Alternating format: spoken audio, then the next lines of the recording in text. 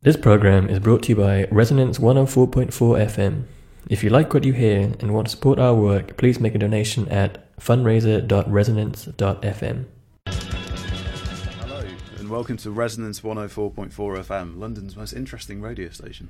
And more specifically, welcome to Suite 212, a programme which puts the arts in their social, political and cultural contexts. Your usual host, Juliet Jakes, is on a residency in Kiev, where she's making a film. You can hear more about her discoveries out there on Suite 212 Extra, which you can find via the show's Twitter at Suite 212, Suite_212, sorry. But for now, for this show, you've got me, Tom Overton, at TW_Overton on Twitter. And I'm very pleased to say that I'm joined today in the studio by the award-winning filmmaker Mike Dibb. Hello, Mike. Hello, Tom.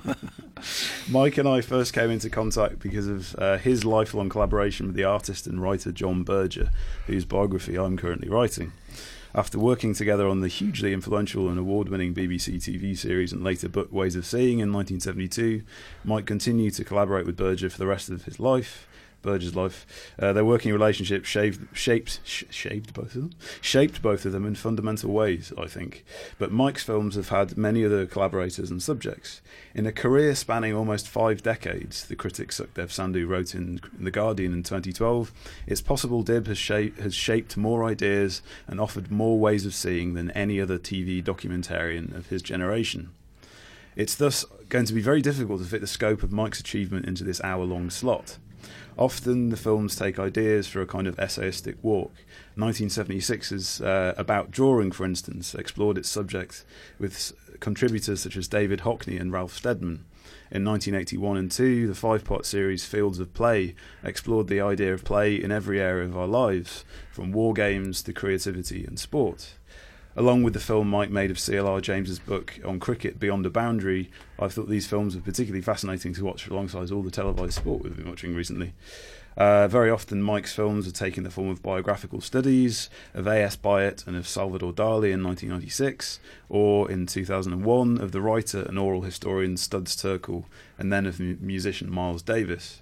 The Davis film won Mike both the Royal Philharmonic Society TV Award and an International Emmy for Arts Documentary of the Year. Watching that film back to prepare for today, I was struck by a moment in which the biographer Ian Carr says that Miles Davis often looked back but always moved forward, because anyone who doesn't look back is an idiot, because the only thing you've got as creative basis of your memory is your memory.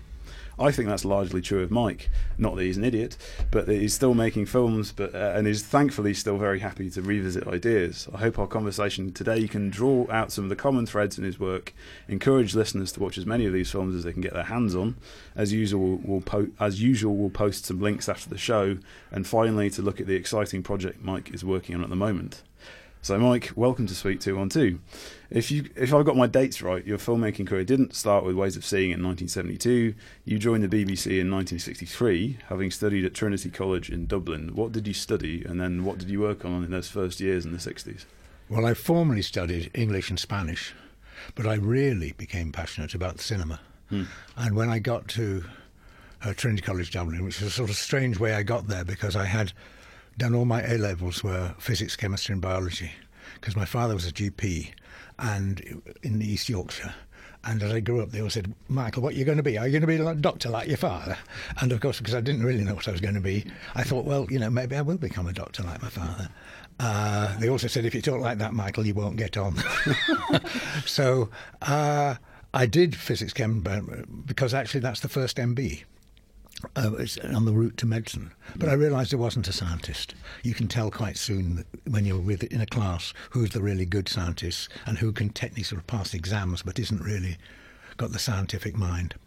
But I was accepted to do read a degree in chemistry at King's College, Cambridge. But I thought, I don't want to do that at all. It's hopeless. It's ridiculous. All I want to do is English, and I was interested in art, but you didn't do degrees in art. So, but Cambridge wouldn't let me transfer from chemistry to English because F.R. Leavis, who was the sort of doyen of literary criticism at Cambridge, thought that actually a scientist reading English literature was a very bad idea, when it seems to me that actually all you need to read English literature is the ability to read and interested in the relationship between books and the social world they come from. Isn't that was what Empson did, isn't he? He shifted from science to English literature. Oh, did he? Well, there you are. You see, that's... Should have told him that. No, I didn't know. Well, anyway, you didn't, but then a friend of mine had gone to Trinity College Dublin, ironically, to read chemistry, phoned me up. Oh, I was talking to him, he was a close friend. He said, Mike, why don't you just come here? Trinity College Dublin is fantastic. And the only thing you need to get into Trinity College Dublin was 5 O-levels, as long as one of them was Latin. And that I fulfilled the application thing. And I applied sort of 2 or 3 months late for the closing date for applications.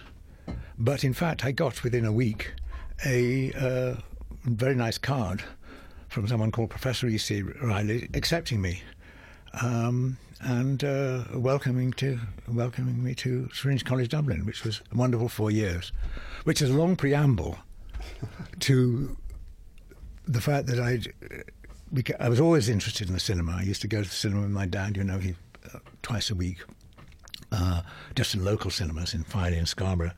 But I became really interested in cinema because, of course, it was the 60s, or the late 50s, early 60s. So here was Jean-Luc Godard, Truffaut, all the Antonioni, Italian cinema.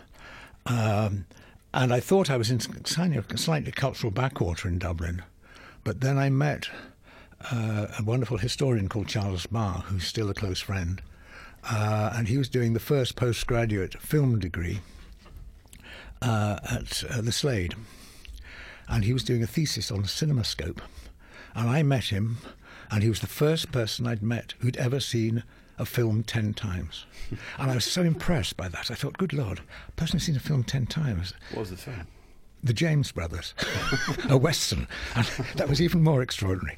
So, and Charles pointed out to me that I wasn't in a cinematic backwater. I was in a cinematic cornucopia of American cinema between 1940 and 1960. And Dublin hadn't got television then. So it was pre-television. So the cinema audiences were huge. You had a double bill, changing 3 times a week, twice a week, with a different program on Sundays. And on Sunday nights you had to book because the cinemas were so full. So I bought a book. I became very involved with cinema together with a friend. And we bought a book called 20 ans de cinéma américain, 20 years of American cinema, which became our kind of Bible. And we took this French volume and translated it, all the titles, into English.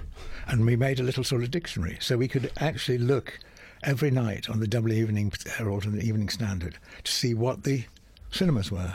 And so we just went every night to see double bills. And when I was working for my degree, I saw a double bill every night for 3 months. And so what I developed was a passion for the cinema. And by the time I left Trinity, I used the degree of English and Spanish just to get through from year to year. But I just sort of scraped through and got there, but not with a great degree. And what I should have been given my final song, American cinema between 1940 and 1960, I think I'd have got quite a good degree because I'd seen all the movies, these westerns. I could suddenly look up and you'd see Orson Welles' The Stranger, playing a second in a double bill in the Rialto Dundrum or something. And it was fantastic. So when I left Dublin, I knew I wanted to work in film. But I'd never seen a documentary because documentaries are a completely alien thing. Yeah. But I, together with 2 other friends, applied to the BBC for a trainee assistant film editor. And believe it or not, all 3 of us got in as a trainee assistant film editor at the BBC. And I think what got me in was that actually, together with my friend, we did make a movie. Extremely ridiculous movie, because we were... I won't tell you the plot. I never finished the film, and I do have the fragments of the film still in the cellar. But was it a Western? No, it wasn't. It was a ridiculous film, which was hugely influenced by Antonio and Goda. It was actually where there was this little sort of ridiculous narrative about a relationship of a woman who was very bored because she was in a kind of Antonioni movie, and then she wandered off from this ridiculous cocktail party in the middle of the Dublin mountains, and was met by somebody in a deux chevaux. So she then thought that she was in a Jean-Luc Godard movie, and we were, I mean, the most pretentious and nonsensical thing, but it made me. It was something I could talk about when I went to the BBC interview, because it looked as if I had made a film. And I didn't tell them it had never been finished. I didn't tell them what a poor movie it was. They didn't, but it did demonstrate an enthusiasm for cinema. And so I got in as a trainee assistant film editor on June the 10th, 1963. I can remember exactly the date when I walked through the gates of Ealing Film Studios, and I thought, good God, this is where The Lady Killers was made. This is where The Man in the White Suit. I mean, So what were you working on for those first few years? Oh, you mean at the BBC? Oh, at the BBC. Well, you had a sort of induction course for about 2 or 3 weeks, and then you were sent from different cutting rooms for a month here, a month there, a month. So you were sent around to different cutting rooms, and there were all. And the first cutting room I went into as a trainee, believe it or not, the director was David Attenborough. And David was directing a documentary about the London Symphony Orchestra's trip to Japan, I think it was. And the music editing machinery was very sort of rickety and ridiculous. But he was the first person I met as a documentary director in practice, and so... he was as nice then as he is now. Do you feel like you learned from him? Oh, no, I don't think I learned anything, except I just... I can still remember the first bit of music, because it was a bit of a Mozart symphony on one of those bullet trains of the members of the orchestra going across Japan. And it went diddly-dee-dee, diddly-diddly-diddly-dee, diddly-diddly-diddly, diddly-diddly-diddly-diddly. And it's strange that fragment of music stays in my memory as the first time I was in a real cutting room where a film was being constructed. Well, that link between film and music is maybe something we pick up later on. Yes. I'm sad to say we have a piano in the studio. Had I known Mike was going to do that, we could have accompanied him. But so moving on a little bit to unless there are any sort of big landmarks you feel like you want to mention before then, the sort of the beginnings of ways of seeing and sort of. Do you want to yes, I think I probably should actually say. I mean, I talk about the cinema, but the other passion I had, and it was towards the end of my school days, was painting. And I discovered John Berger's writing in the New Statesman about the age of 17 or whatever. So, and I wrote about John in an article which has disappeared and cannot be found, when I was at Trinity College Dublin. In one of the magazines. Try and find it now. No, don't, please. Oh, God, fancy saying what a revelation to John's biographer. God save us, Mike. What are you doing? You've dropped yourself in it now. No. Anyway, so John was an accompaniment. I mean, it talked as if the only thing I was interested in the cinema. That wasn't true. I was very interested in art and painting, and John's writing in particular really. Introduced me not only into a way of writing about painting, but actually into a way of seeing the relationship between art and social world around it. And so, in a way, it was a strange thing to be going in the New Statesman, which is basically a political magazine, that entering the political sphere from the back entrance through an art column, rather than absolutely directly through the political pages at the front of the thing. Yeah. So John was a constant presence, and one of the things I did talk about at the interview when I joined the BBC, they said, have you ever seen any recent programmes? And one of the most recent ones was a John programme, a studio programme about Picasso, which I think doesn't exist anymore. I think it was done in a studio, and I think it was probably wiped. So it doesn't exist. But I did talk about that programme as being something I'd seen recently and found very interesting at this first interview at Ealing. So Berger and I were connected even at the moment when I was applying to join the BBC. So there's that common thread running through it. So then how did the whole process of Ways of Seeing begin? Well, I'd met John in 1969, I think it was, because he and Anya, his then wife, had written this wonderful translation of Brecht poems, which I loved. And in fact, I took some of the text of that as being a text which actually has influenced the way I thought about documentary, particularly the thing that on the art of observation. And I will remember always being slightly resistant to the notion of an observational documentary, which doesn't include, as it were, the presence of the maker in it, as if somehow the maker is outside the experience. And it seemed unnatural to be with people who filming with them when you weren't actually engaging with them. So it's not that I don't think observational documentary can do some remarkable things. It has to be a very specific context in which it really works. And there was a notion that there might be a film about Brecht, Bertolt Brecht. And so I went and spent an evening with John and Anya, who were staying in Paul Barker's flat in Paul Barker of New Society, which is where John was writing then. And though the Brecht project never happened, I'd made a contact with John and beginning of a friendship. And then after Civilization, Stephen Hurst, who was then the head of music and arts, wrote to John, who's well known as a television person because he'd done some very exceptional films for Monitor.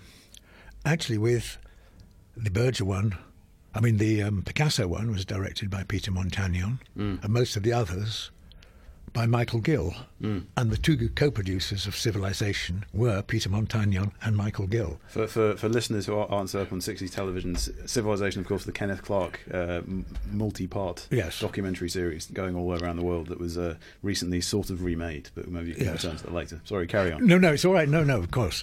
And of course I was...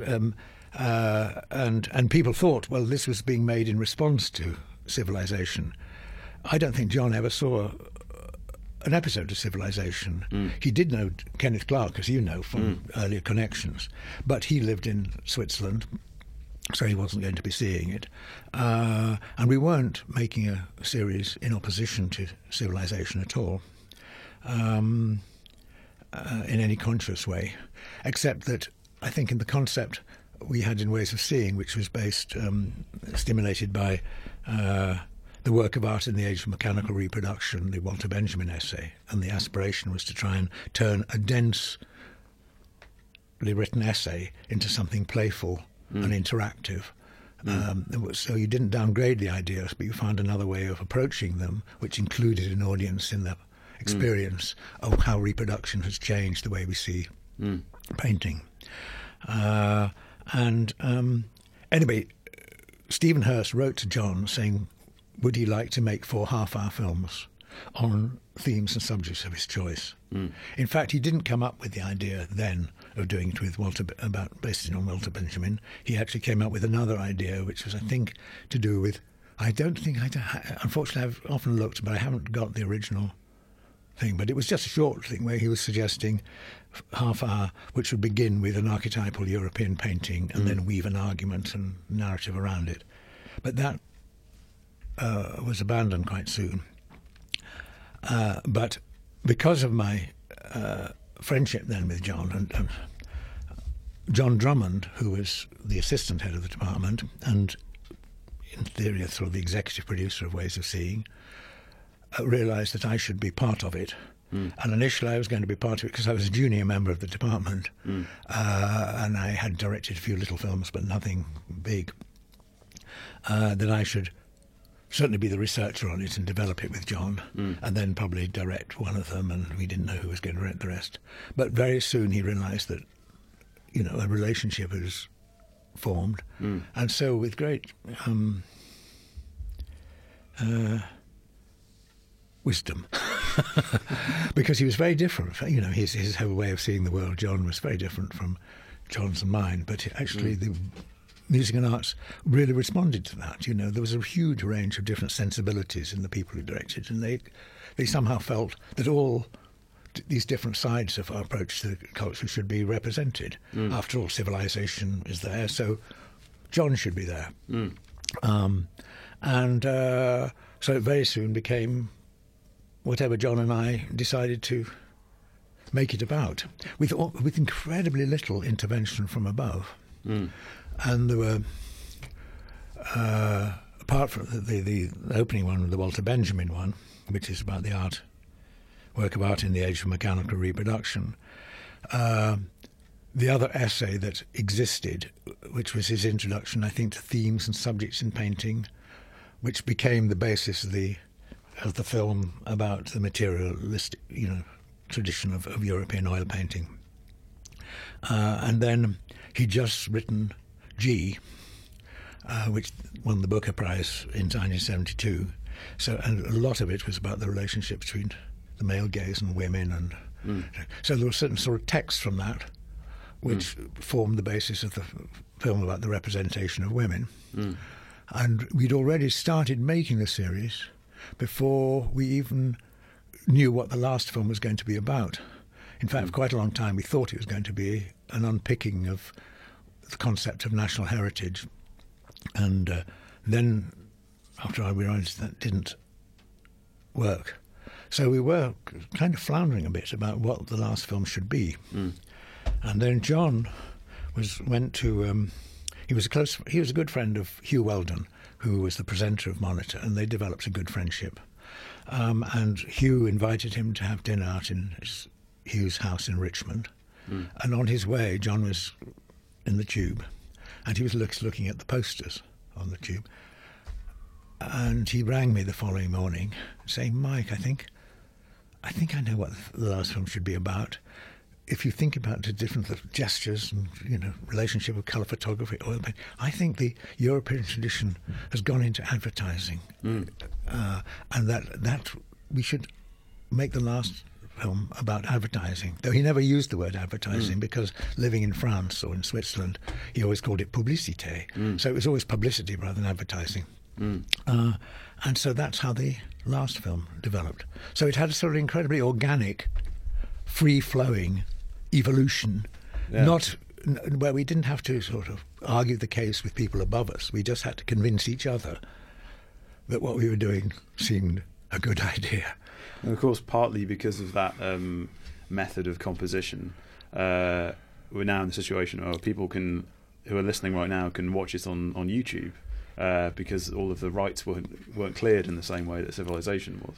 Well, you couldn't do it. That's the irony, of course, is that Civilization went everywhere, except Spain, of course.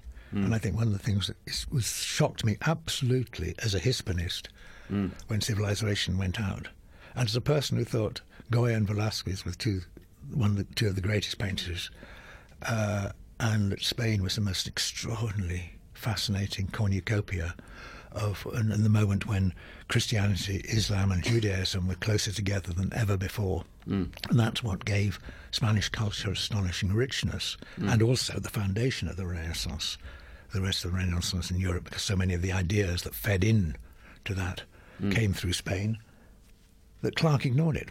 And I remember thinking, this is outrageous. This is outrageous. Which wasn't to sort of comment on his patrician, it was just sort of the refusal to see the significance of Spain in European civilization. Well, in later films of yours, you kind of focus on that, the importance of the Hispanic, the Spanish world. So we should. That's probably a reminder to keep moving through the. Right. But what was your question? God.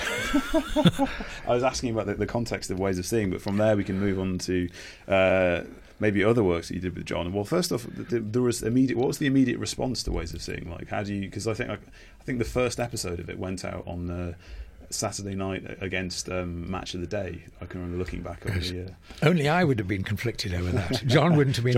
John wouldn't have been conflicted at all about that, because John, for all his political things, I mean, he wasn't a person who was really connected to popular culture in that sort of way in which, you couldn't imagine him watching Top of the Pops, so I couldn't imagine going to a football match with John. He wasn't interested in that sort of broad English popular culture, cultural spaces at all.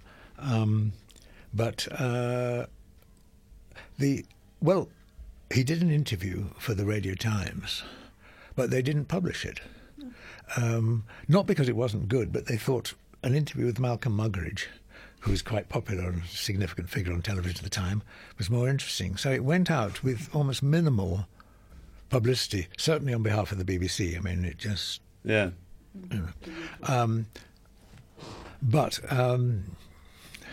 But the Sunday Times, there was a guy called Elkan Allen who ran the first page of which was dedicated to previews of the forthcoming week's television, because for a long time the Radio Times had an embargo on other people advertising BBC programmes, and so newspapers weren't allowed to advertise them. But somehow they got round that, and Elkan Allen came to look at the films, look at the first, and he really went overboard about them. So that Elkan Allen in the Sunday Times was the one to alert the BBC to the fact that actually something incredibly interesting was happening opposite Match of the Day on Saturday or whenever it was. And that was the first time. And that made people watch. Yeah. It didn't actually produce a lot of reviews, and I don't think New Statesman ever reviewed it. I think George Melly, who's reviewing for the Observer, reviews one of them. But the Guardian, it wasn't actually a thing which got an immediate reviews. Well, it's grown and grown since, and as I said, listeners can watch it on on YouTube. Sorry, you're listening to Suite 212 on London's Resonance 104.4 FM. I'm Tom Overton, talking to the filmmaker Mike Dibb. So, did the success of Ways of Seeing change the freedom you had to do things from the BBC from then on? Not as much immediately as I would have liked, really, because it was complicated by the fact that the next thing that John and I wanted to do was a film based on Seventh Man, his book on migrant labour. And we got into sort of terrible problems with that, mainly because Aubrey Singer, who was the feature, he was in charge, he was above the controller of arts programmes. He just felt this wasn't an arts documentary, it should be current affairs, and then departmental boundaries were rather strictly things, and thought it shouldn't happen. And John was very upset about it, and there was terrible rows. And although Hugh Weldon in the end intervened and said, "Oh, come on, John, and John withdrew and said he didn't want to do anything more with the BBC. But the trouble was that actually I was a staff member of the BBC, and so the political flack fell, and because it was such a political programme, and I was a member of the union. In fact, I was the representative of the HDT, and so I was a sort of known political figure. And although Aubrey Singer, I remember telling me, "Mike, you understand the BBC rule. We don't mind what your politics are as long as they don't show in your programmes." I had obviously overstepped that boundary, because Ways of Seeing was a sort of shared collaboration in which there was no way I was just simply transmitting John's ideas without sharing them. But this one, it was a deeply political subject. And so, no, the next 2 or 3 years were rather a sort of dull one, really. And I only came back with the drawing film. We'll move to that in a second, but just before, while we're on Seventh Man, because as a reminder, there's a third person in that collaboration too, which is the photographer Jean Moore. And since ways of seeing. Lots of your films have had shots of photos or postcards being fanned out on tables, as if illustrating the differences and similarities between them as forms of photography, one moving and the other static. And I wanted to ask you about how you thought about that kind of relationship between the still and the moving image, because it's such a theme through a lot of your, or a technique through a lot of your work. Yes, it's not really quite a theme. I was just very interested, and particularly when I did Pig Earth, the film with John, which was using stills, I thought that this is an interesting challenge, how to make a film using stills. Because stills have a different relationship to the world, to cinema, to film. And also in that, it's difficult to remember that actually Super 8 movies, with the home movie, had a sort of flickering quality, which is also different from the sophisticated 16mm high resolution. And so with Pig Earth, I gave Jean Moore a little 8mm camera and asked him to film stuff on the 8mm to intercut with, and so it was just really an exploration of the different ways you can play with images and movement and stakes. And also I was making it with my wonderful friend Di Vaughan, who's a great film editor and wrote a wonderful book about editing. And so it was a sort of shared exploration of how to make a film using stills. But actually the other thing, and it's something I think about quite a lot when I see films now, because technology allows you to sort of overplay, you can do anything with an image, you could take my body and dissolve it into your eyeball, technologically, you can just sort of do anything, that actually you don't ever get the stillness of a still image. And I remember in the film I did with John, which was in the About Time series, when he read that beautiful poem he wrote about Orlando Letelier, which was about how he was a bomb was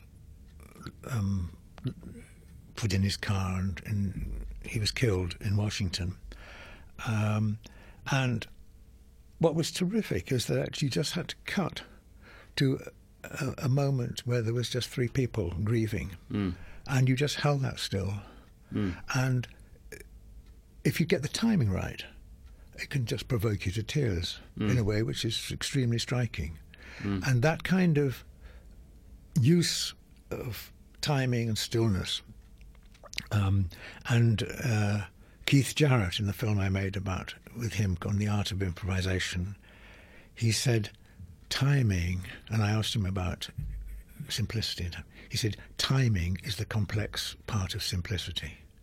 And he was talking about improvisation and actually just about playing the piano and just finding the note when you play the note. And it's the timing rather than you're not playing necessarily a very, very complicated technical thing. It's just maybe even playing a simple tune. But and I think that kind of possibility is now almost negated. The technology has become so sophisticated. How many images, before we see a feature film in a movie house, how many images have we seen in the trailer and the commercials before we see it? I mean, I tried to count once, and you just lost it. It was hundreds and hundreds and hundreds. So in a way, all the images become expendable because they become almost meaningless because they're used with so much preconception. And one of the things that definitely happened with when you were working in 16mm editing before we moved into the new technology was even if you wanted to do a dissolve between one image and another, it was technically quite a complicated thing. You had to take all the frames of the film, you had to look at the digit numbers on the side of the film, mark it up, and it took about half an hour or 40 minutes for an assistant film editor to mark up an optical and send it to the laboratories who had to put these two bits of the negative together and make it extremely precise. So actually you had to think through very carefully, do I need this effect? Is this why do I want to do it? Because you had to pay. It was a little bit more costly at the labs. And so, in a sense, you thought much more precisely about whether you wanted to make a cut and dissolve. And Dye, as a film editor, hated putting in dissolves because he felt, if I'm doing that, it proves I haven't found the moment to make the cut right. And so, in a way, there was a kind of attention to detail and subtlety, but also simplicity and timing, which has slightly been lost by the ability now to just press buttons and make every image crowd on every other image. That's something that really struck me looking at your archive, that it's because there are elements of it which are text and elements which are film, and it kind of really reminds you that actually when you're making films and you're literally getting a guillotine and chopping bits of celluloid and then gluing them back together in exactly the same way that Berger did when he was editing his text, because he cut them out, cut chunks out of the paper and then sellotape them back together in different ways. So there's this interesting sort of text and image thing going on. Well, I mean, picking up on that, I mean, as an assistant film editor, and I was in Tonight or Grandstand, or the film editors were making these cuts on print, which wasn't going to go to the labs to be neg cut and printed. What they were editing as a film item going out in Tonight or anything like that, they were doing in the cutting room, and they had to cut. But every time you made a cut, you lost 3 frames. So actually, if you didn't get the cut right, you couldn't redo it quite so easily, because actually you'd... and as assistant film editors, we were just sort of people who sat in the next door room with this kind of machine where you scrape the emulsion off one bit of the film, and then you put cement on it, and then you had to join it together, hold it for a certain amount of time, so that, because it was heated, so that definitely the cut was made, and then wind it on. So there was an editor in one room editing the film, and in these turnover programs like Tonight and things which you were just sort of turning it all out quickly, you were doing just simply an absolutely basic technical, physical job. You could have been making, screwing on a nut for Ford, making for Model T Fords, Well, that's the editing. We started off talking about there, the Once Upon a Time. That's on YouTube, and we'll post it afterwards so everyone can see the editing and the effects that you're talking about there. And just sort of carrying on some of what you're saying about music and also the kind of text and film idea.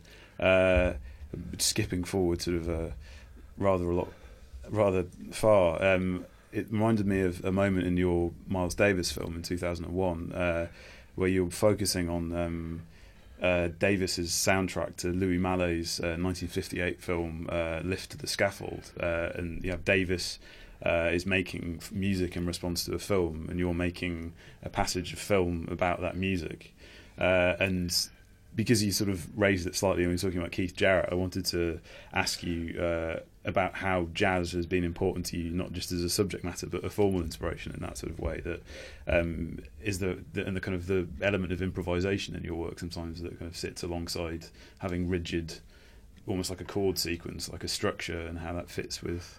Well, I think jazz was my first individual passion musically, because my father was a GP, but he was also rather a good pianist. He played the piano every day, and so I grew up in a world which was listening to Chopin or something being played, or practice of Beethoven, something every day. And the discovery of New Orleans jazz as a teenager was an extraordinary revelation to me, and that was the first time I found a musical expression which wasn't inherited from my father. I mean, I still like classical music and still deeply respond to it, but that was my sort of... And so I became absolutely fascinated with jazz. And what I loved about jazz was the way in which, you could only record 3.5 or maximum probably 4 minutes. And the way that improvisation was combined with incredible formal precision, so that actually each individual, a clarinetist or a trumpeter or whatever, couldn't overstay their welcome. They had an ensemble piece, they had a moment of improvisation, which had to respect the other, then come back, and then it ends beautifully in 3.5 minutes. So not only have you improvised for 3.5 minutes, but you've self-consciously created this incredible precise form.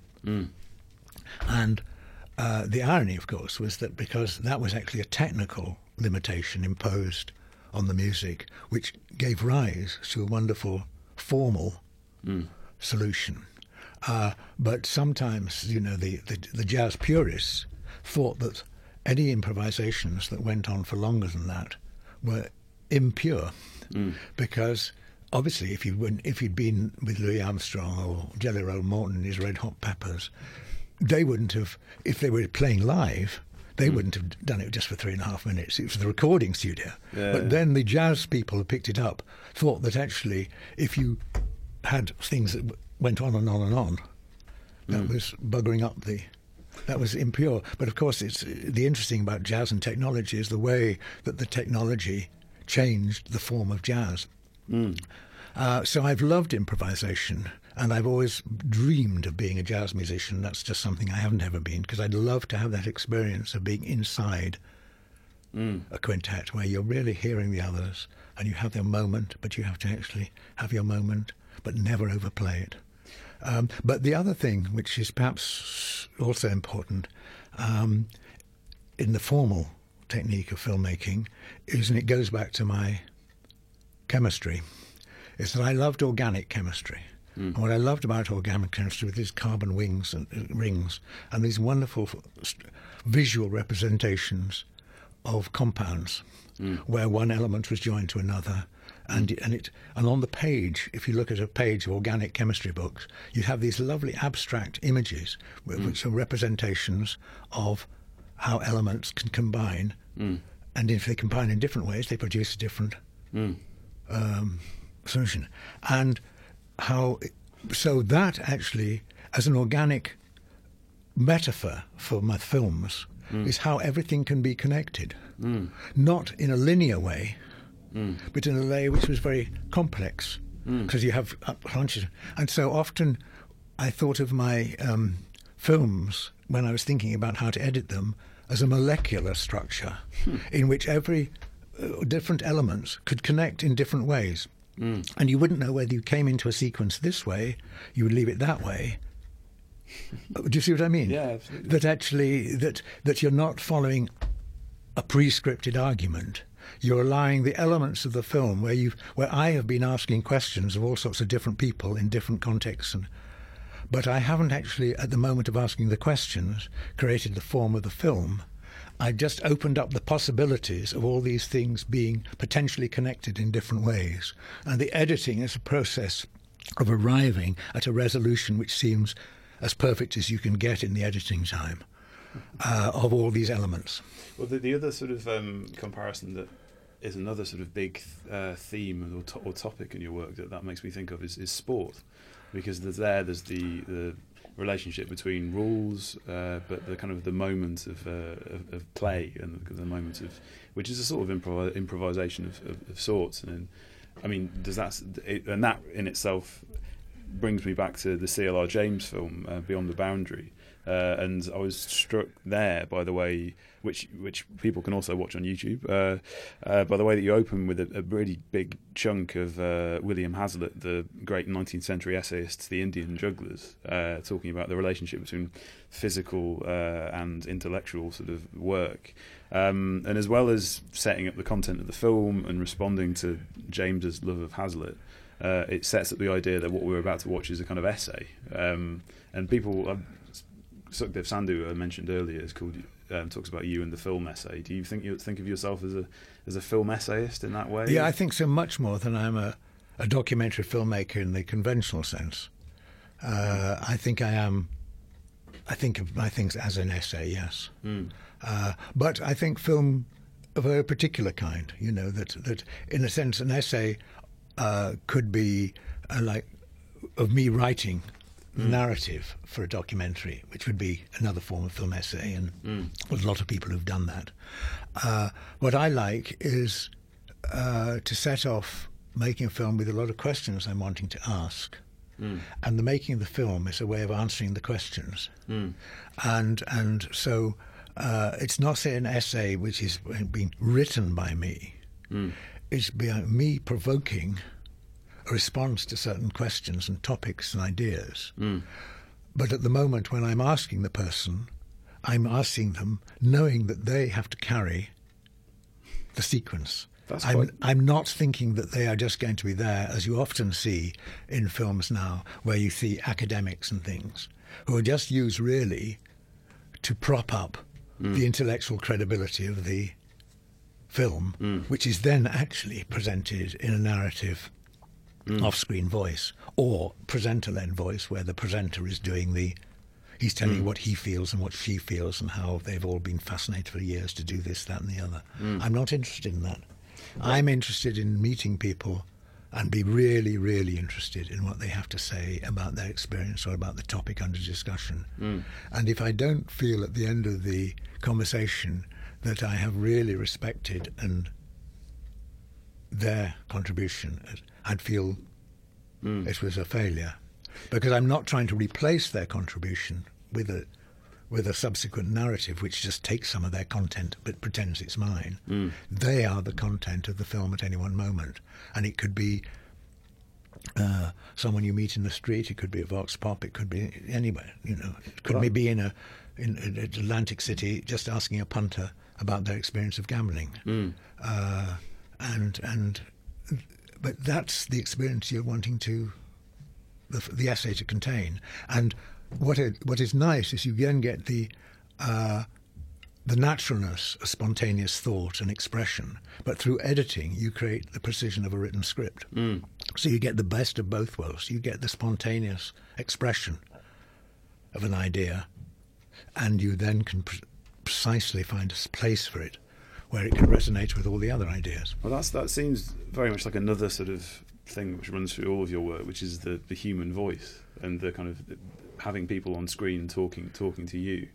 I mean, through all of pretty much all of the films, really. But which is something that leads me on to we need to move on to the kind of the last bit of the show now, because there's so much to fit in with so much we've missed. But that's by contrast to your next film, which is about someone. If the other films have that sense of communication and voices talking to each other and voices talking to us, the viewer, and talking to you behind the camera, then your next film is about someone who's in complete isolation and who can't sort of communicate with the outside world. I probably should just let you set it up. What are you working on at the minute? Well, I think it's going to be my last film, and it's a film that landed in my life. I didn't seek it out. I think it's going to be called The Dungeon Art of Donnie Johnson. And the film is about a guy who was in solitary confinement for 24 years. And how I came to know about him is I have a friend called Steve Kurtz, who I met in London in the 60s. He was over here, and always kept in touch with him. And he was a psychoanalyst and writer living in New York, who now moved to Mexico. And he wrote to me quite a few years ago saying, I've developed this pen-pal relationship with an extraordinary prisoner who's in solitary confinement. And I think now they probably have exchanged maybe 500 of the most extraordinary letters. But he said what's most extraordinary, why he wrote to me, not about the letters, he said, this guy, Donnie Johnson, has felt a tremendous compulsion to become a painter. But in solitary confinement, alongside, I should say, 80,000 men and women at any one time in America, it's the biggest crime at the heart of American prison system. It's cruel and unusual punishment on an industrial scale. And not acknowledged. We talk about those kids in, Mexican children and immigrant kids, but the thought that is an awful situation, but it's visible. Solitary confinement is the invisible crime at the heart of the American prison system. Donnie wasn't allowed painting materials, so he had to make brushes from his own hair, and the only way he could synthesize colours was by buying M&Ms and Skittles from the prison store and he synthesised all his colours from the sugar coatings of M&M's Skittles, which he then supplements with coffee grounds from his breakfast, or bits of salt, or crushed eggshells or something to give a little bit more texture to the pictures. And he's now made almost 300 of these little paintings. And Steve wrote to me because he said, these paintings are astonishing. They're not like other prisoners' paintings. There's something, he's got an eye and a sensibility which is quite astonishing, and they are really beautiful, semi-abstract images. And do you think you'd like to make a film about it? And I immediately said yes. But of course the thing you can't do, which is the conventional thing, is do an interview with a prisoner. He's invisible and inaudible. What you've got is his letters, which are the most beautiful written, the most moving letters. Shall I just read you one thing? Sure. Listen to this. 10 minutes. And all his letters, you can't see it, I'm afraid, on radio, are written in longhand on extraordinary pages, which you cannot see, but maybe you want to. Maybe show some online. But they are just not a word crossed out. It's as if everything he thinks and feels pours out into the pen. And this is a wonderful essay called Dungeon Art. And here's another one. But anyway, and I'm entombed in the bowels of the worst prison in the state of California. From the depths of my soul, in the shades of hell, I manifested art. The only place that I have any semblance of control over my environment is through creativity. I've been in prison for 30 years, and it's a history whose nightmare I'm trying to awake from. When you're buried alive, you dig for your life. Digging where you delve in solitary confinement into the unconscious, I found a pool of mythic images and painted them with my own DNA, i.e. a brush fashioned out of my own hair, which is most astonishingly beautiful. I mean, and you read that, and it seemed to me that would be simple. You know, anybody's going to say, yes, you must make a film about that. But it's actually taken about 4 years. You know, it's been. But anyway, so that's what I'm making. But I think the BBC is now going to show it. I think it's good. You went over to visit recently. Yes, well, what happened was I made the film and filmed with his mother, who's remarkable, and his prisoners' rights lawyer and other people a few years ago. But then he came out of solitary, and there was we're going to have a parole board. So actually I didn't hasten to finish because I thought, well, actually the existence of the film might negatively affect his parole board hearing. Little did I realise how little interested the parole board was going to be in the evidence of his rehabilitation. So I put the film on hold. But then he had a parole board hearing, his first parole board hearing when he's out of solitary, in April. But believe it or not, he's been in jail since the age of 18. He's now 58. He's probably the most intelligent, thoughtful, well-read, cultured guy in the American prison system.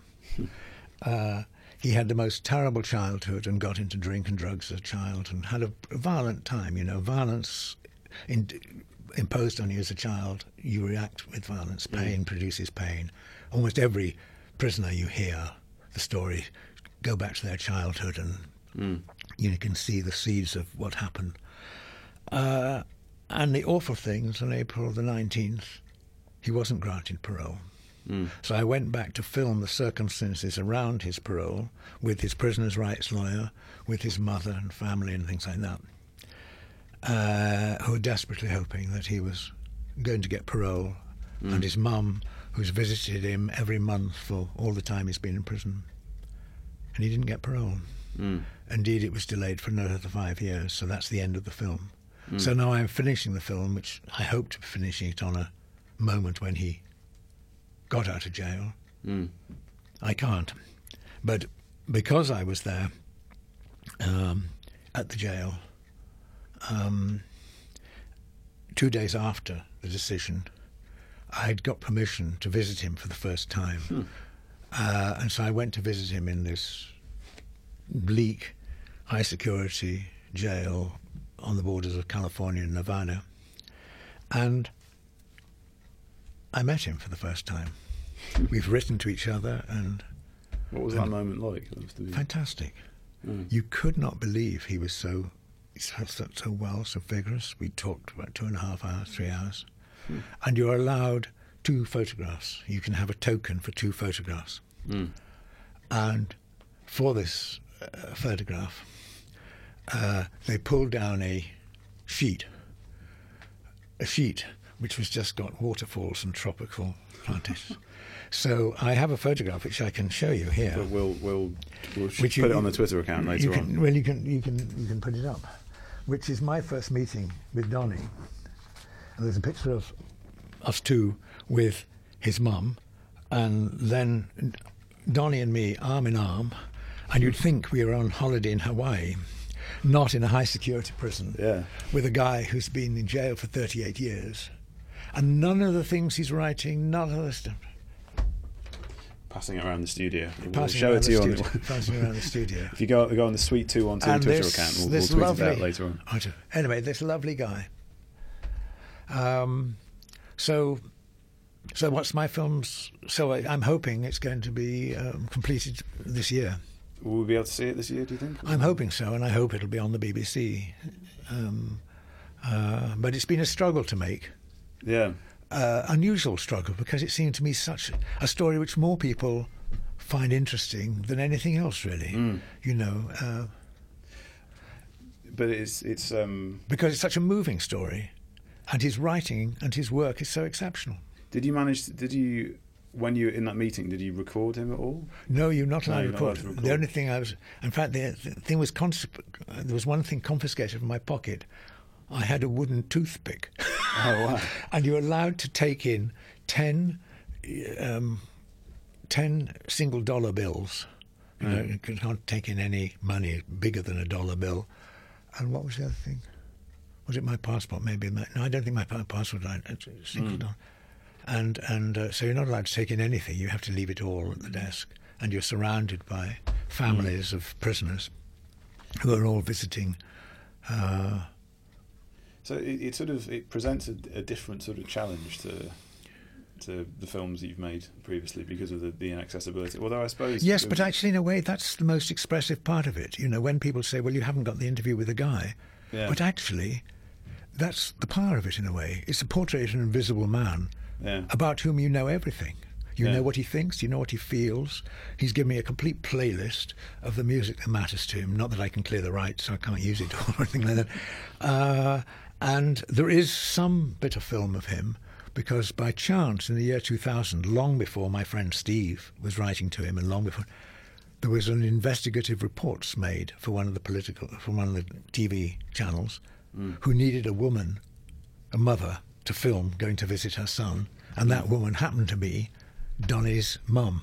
And so I have film in the year 2000 of Donnie being taken from his cell and brought to the police where he meets his mother, and then his mother driving and being shown through all the different stages where she comes to meet her son.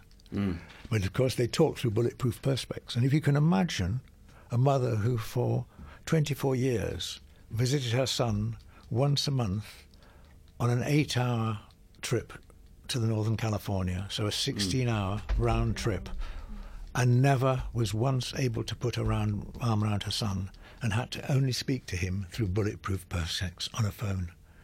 I mean, it's cruelty on an extraordinary scale, and it's I've never been so shocked as being brought by chance into the dark heart of the American prison system. And when you think that 25% of the world's prison population are in the United States, and the United States only represents 5% of the world's population, you realise the extent to which the prison system is the dark heart of America in a way which... And of course, all the people in there, a lot of them are black, of course, but what unites them all is they're all from poor deprived backgrounds, one way or another. I'd wrongly thought he was on death row, but it's not death row. It's long-term incarceration. There's a unity there, and that you started with the westerns and American cinema, and the story ends in California. But thank you so much for joining me, Mike. You've been listening to Suite 212 on Resonance 104.4 FM. I've been Tom Overton. Juliet Jakes will be back here on Resonance next month. Make sure you tune in then. And meanwhile, as I said, we'll put links on social media of everything we talked about. And thank you again to Mike Dibb for joining us. It's been a pleasure. Thank you.